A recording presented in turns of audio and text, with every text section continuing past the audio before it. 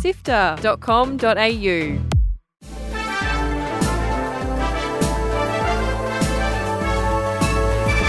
Hi, I'm Kyle Paletto. And I'm Fiona Bartholomeus. Welcome to Walkthrough, Sifter's weekly recap on the biggest news in video games. It's our first episode of 2023, and it's great to be back. This week, Ubisoft delays Skull and Bones again, and if you're crafty, you can now buy a Steam Deck in Australia.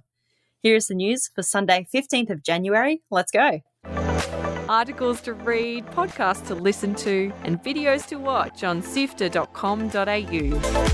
Poor Skull and Bones can't catch a break as Ubisoft announced a handful of delays and cancellations this week and will be reassessing its release strategy following significant challenges and lower than expected sales for recent titles.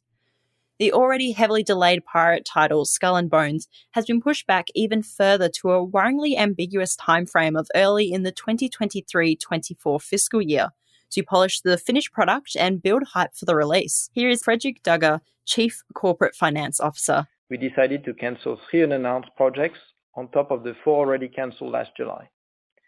This will allow us to progressively increase our share of investment behind the development of our biggest franchises, starting with Assassin's Creed, Rainbow Six, Far Cry, The Division, and Ghost Recon, as well as into the strengthening of our live services. We have announced today that Skull and Bones will now be released early fiscal 24.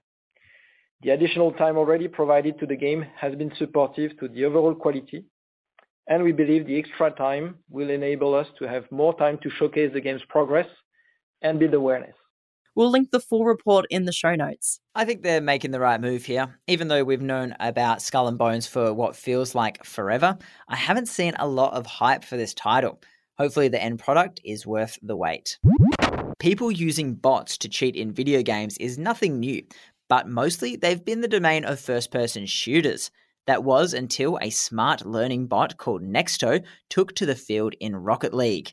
Nexto is a project by developers RL Gym that's been training and getting better at car soccer with other AI players, but some malicious players have copied the freely available code and put it into live matches against other players.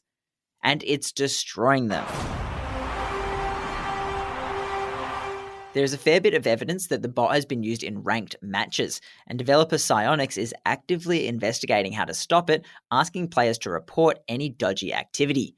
Psyonix has asked the developers of Nexto to stop publicly releasing bots of this caliber until it's all under control. Good news though, this robot overlord isn't invincible, and players over on Reddit have worked out how to drop some sugar into its gas tank. We'll chuck a video in the show notes to show you how man overcame machine. This is both amazing and terrifying. We've seen such a major increase in AI technology in the last year, but seeing it like this in games is not something I thought would happen. Australian gamers have been waiting for the day they can get their hands on Valve's Steam Deck, and that time has finally arrived. Well, sort of. There's still no sign of the company selling the handheld in Australia itself, but in the meantime, retailers such as Kogan, Dick Smith, Amazon, and a few others have filled in the gap by importing units to sell. It looks like these Steam Decks are actually being shipped directly from Hong Kong into Australia, and Valve rather curtly put a message up on Twitter saying be careful of third-party resellers.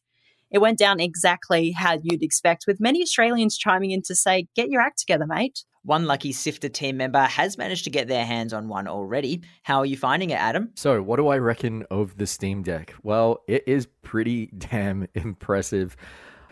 I'm actually having a lot of fun tweaking and playing around with games, figuring out what I want to play on the Steam Deck and how I'm going to play it. Playing around with sort of more AAA budget games like Assassin's Creed Origins and trying to see how I can get it work really nicely and then keep the battery life up is actually its own fun metagame that I'm having with the Steam Deck. But mostly I'm finding that it's making me go to parts of my library that I didn't expect that I'd want to play.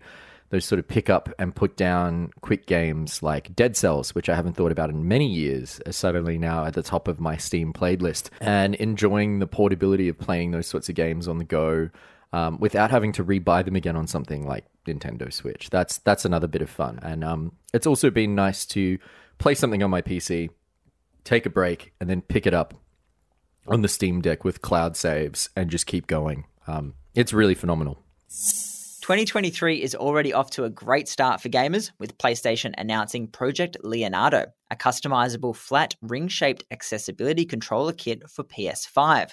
The kit comes with swappable components, including a variety of analog stick caps and buttons of different shapes and sizes, and the ability to control the layout and configuration.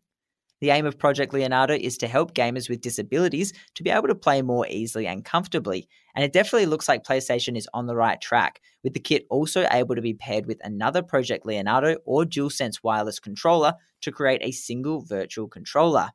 While this is a huge step for accessibility on PlayStation 5, some disability advocates have criticized Sony for not allowing many of the PlayStation 4 compatible accessibility controllers to work on the current gen platform in the 2 years since it's been available, saying it's a shame people will need to shell out their hard-earned cash for a brand new device. Hopefully, Sony will listen to the feedback when it comes to the PS4 accessibility controllers, but it's great to see 2023 already off to a great start in the accessibility space. Hopefully, it will continue over the next 12 months and we'll see big improvements and changes. EA Sports has announced its plans to remove the CPR touchdown animation from Madden NFL 23. The decision comes not long after Buffalo Bills player Damar Hamlin required CPR on the field after suffering a cardiac arrest, which luckily he survived. The CPR celebration has been used in both the Madden and in real-life games for many years, often following a touchdown. While EA Sports hasn't specified the reason why the animation is being removed, it's easy to assume that it's because of Hamlin and would be in poor taste to keep it in. Given the situation, this just seems like good old-fashioned common sense. So good work, EA. That's it for news. Here are the games releasing this coming week. A Space for the Unbound is out on the 19th, a gorgeous-looking pixel art adventure game by Indonesian devs Mojiken. It's out on PC, Switch, and previous-gen consoles this Thursday. It's a big week for fans of the Persona series, with Persona 3 Portable and Persona 4 Golden coming to various platforms on the 19th, also available on Xbox Game Pass. And out on the 20th is the latest in the long-running and much-loved Fire Emblem series, Fire Emblem Engage. That'll be out on Nintendo Switch this Friday. And on Friday, Monster Hunter Rise will be coming to consoles. Previously a Nintendo Switch exclusive, Rise will now be available on PC, Xbox One, Xbox Series S and X, and PlayStation 4 and 5 on the 20th. Join the Sifter community on Discord at sifter.com.au/Discord. This has been Walkthrough by Sifter. My name is Kyle Paletto. And my name is Fiona Bartholomeus. Thank you so much for listening. We know you love listening to Sifter, so why not show your support by backing us on Ko-Fi? Your help lets us keep making our shows, so head to sifter.com.au/support. That address again is sifter.com.au/support. Sifter is produced by Kyle Paletto, myself, Daniel Ang, Adam Christou.